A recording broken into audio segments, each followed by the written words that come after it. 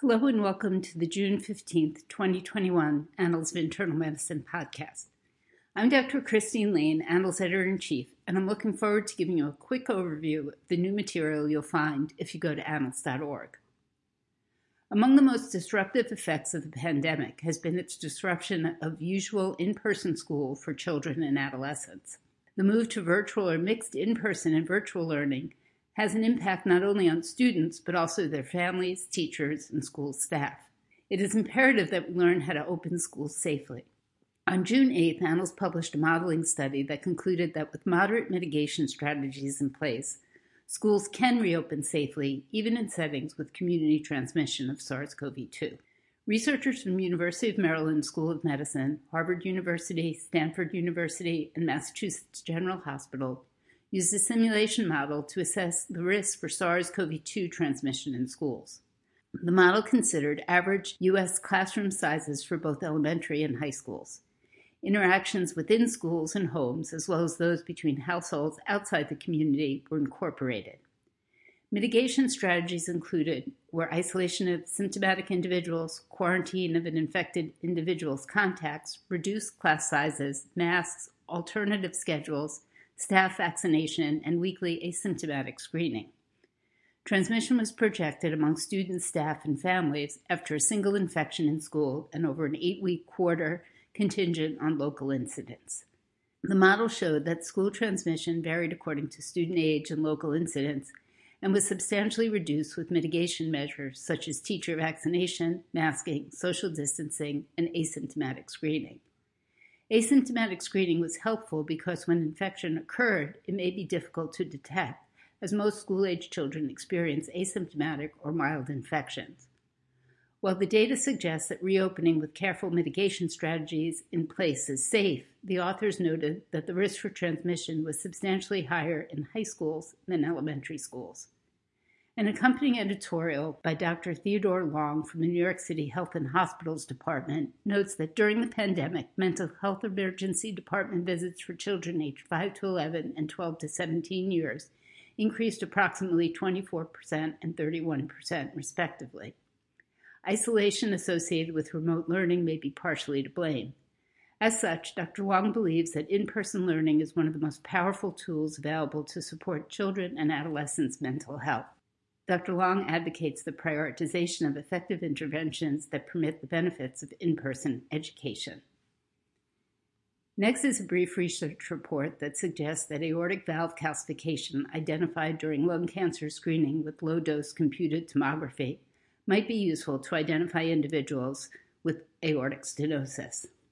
Researchers from Poland studied more than 6,600 older, current, or ever smokers enrolled in a lung cancer screening program between 2016 and 2018.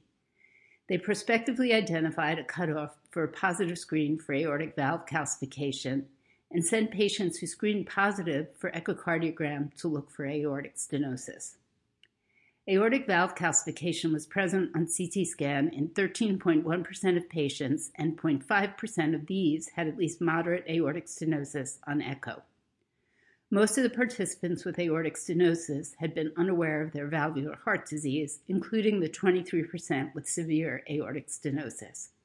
Based on these findings, the authors believe that routine assessment for aortic valve calcification could be a useful addition to low-dose CT screening for lung cancer. Non-variceal upper gastrointestinal bleeding is common, morbid, and potentially fatal. Cornerstones of inpatient management include fluid resuscitation, blood transfusion, endoscopy, and initiation of proton pump inhibitor therapy, which continues in an individualized manner based on risk factors for recurrent bleeding in the outpatient setting. The International Consensus Group released guidelines on the management of non-variceal upper GI bleeding in 2019. These guidelines provide a helpful evidence-based roadmap for management of GI bleeding, but leave certain management details to the discretion of the treating physician.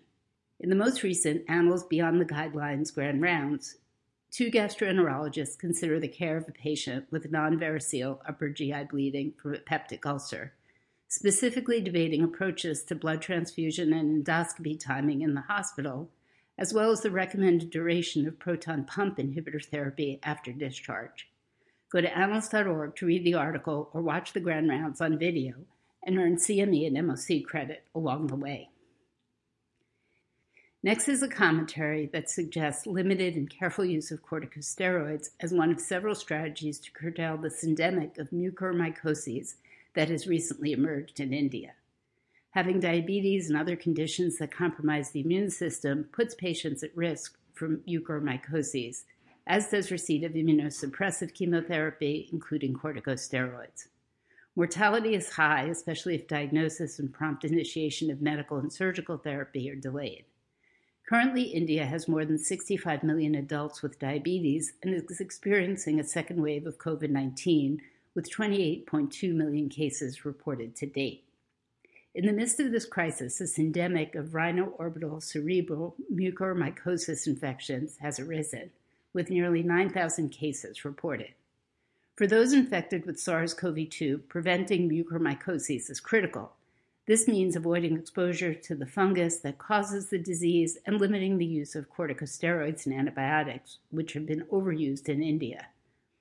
Glucocorticoids have no benefit in patients who do not require respiratory support for COVID-19, as they predispose them to mucormycosis and increase blood glucose levels in persons with prediabetes and diabetes, prevalent conditions in India. As such, the authors suggest that stronger restrictions on over-the-counter sales of systemic corticosteroids and antibiotics should also be considered. Many advances have occurred in the field of multiple sclerosis since Annals 2014 In the Clinic review. Go to annals.org to refresh your knowledge by reading a new In the Clinic review on the topic. The U.S. Food and Drug Administration has approved 7 new medications for multiple sclerosis and approved the first medication for primary progressive multiple sclerosis. The McDonald criteria for diagnosing the disease were updated in 2017. New blood tests can differentiate patients with multiple sclerosis from those with neuromyelitis optica spectrum disorder, and 3 new medications have been approved specifically for the latter disorder. Also, new medications for treating the symptoms of multiple sclerosis have been introduced.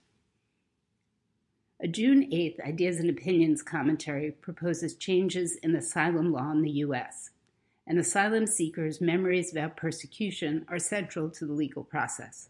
Under the Real ID Act of 2005, adjudicators are instructed to consider any possible discrepancies in asylum applicants' verbal and written testimonies without regard to whether an inconsistency, inaccuracy, or falsehood goes to the heart of the applicant's claim. As a result, applicants with narrative inconsistencies, even those that may be considered peripheral or understandable given a history of trauma-related distress, often are found not credible and are denied asylum. The authors explain how this is fundamentally inconsistent with current scientific understanding of trauma-related distress and human memory. On June 9th, Annals of Internal Medicine and the American College of Physicians hosted our 5th COVID-19 virtual forum. The focus of this program was the evaluation and care of patients with persistent symptoms following acute SARS-CoV-2 infection.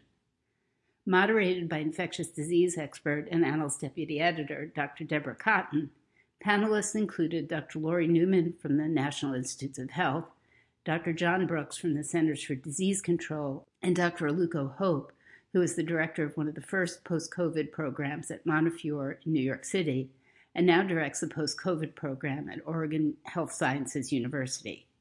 After brief presentations, the panelists answered questions submitted by attendees. The full recording is publicly available on annals.org. You'll also find the previous programs which focused on a variety of issues related to the COVID-19 vaccines. Population testing is essential for control of SARS-CoV-2, but evidence to understand effective strategies for surveillance and early detection is limited. An article published on June 15th evaluates the effectiveness of COVID-19 diagnostics in the setting of a rigorous, large-scale COVID-19 testing and monitoring program. The U.S. National Football League and NFL Players Association instituted a large-scale COVID-19 monitoring program involving daily testing of players and staff using 2 transcription polymerase chain reaction platforms, a transcription-mediated amplification platform, and antigen point-of-care tests. SARS-CoV-2 test results were compared against medically adjudicated status to evaluate performance. Cycle threshold values were described when available. 632,370 tests were administered across 11,668 individuals, identifying 270 COVID-19 cases from August 1st through November 14th, 2020. The article reports the positive predictive values of the various tests, and the authors conclude that routine RT-PCR testing allowed early detection of infection with variable performance between platforms. Cycle threshold values provided a useful guidepost for understanding the results. Antigen point-of-care testing was unable to reliably rule out infection. This large program contributes to our understanding of strategic population surveillance by providing comprehensive comparative data on SARS-CoV-2 diagnostics in a screening setting.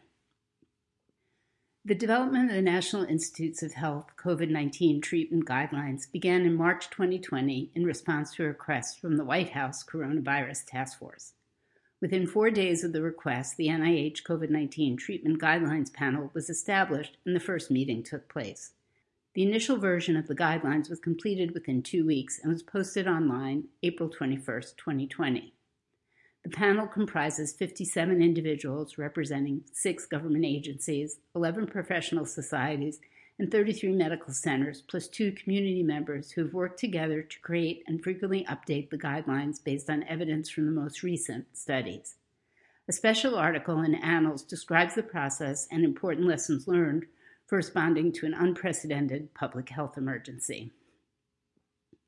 Next is a case series that suggests that a third dose of COVID-19 vaccine might increase antibody levels in organ transplant recipients who had suboptimal response to standard vaccination protocols. These findings suggest that clinical trials are warranted to determine whether booster doses should be incorporated into clinical practice for transplant patients, just as they have been for hepatitis B and influenza vaccinations. The antibody response after 2 doses of an mRNA vaccine against the SARS-CoV-2 virus is excellent in the general population, yet the antibody responses in transplant recipients may be markedly attenuated. In addition, reports of COVID-19 breakthrough infections in vaccinated transplant recipients have prompted interest in administering additional doses of the vaccine. Researchers from Johns Hopkins University School of Medicine studied 30 organ transplant recipients who received a third dose of COVID-19 vaccine to describe antibody responses and vaccine reactions after the booster. They found that a third of the patients who had negative antibody levels and all patients who had low levels of antibody before the booster increased their antibody response after the third dose of vaccine. Self-reported reactions to the booster were relatively minor, including injection site reactions, fever, chills, headache, myalgia, and diarrhea. The authors could not say for sure whether one case of mild rejection was related to the vaccine, but conclude that the benefits of vaccination likely outweighed the harms.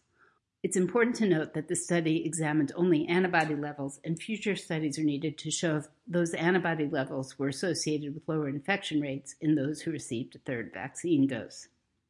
Next is a case report from researchers of the National Institute of Allergy and Infectious Diseases that describes 3 cases of a patient with severe capillary leak syndrome, or a history suggested of the syndrome, who developed a life-threatening flare 1 to 2 days after COVID-19 vaccination.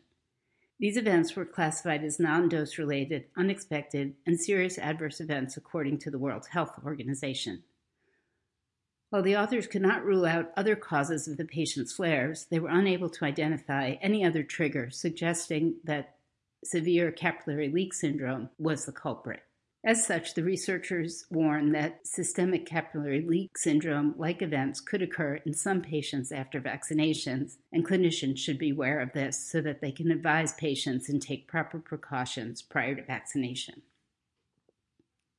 Since the first wave of COVID-19, alternatives to conventional hospitalization have been proposed for the provision of different levels of care, ranging from shelter during quarantine to hospital-level medical care.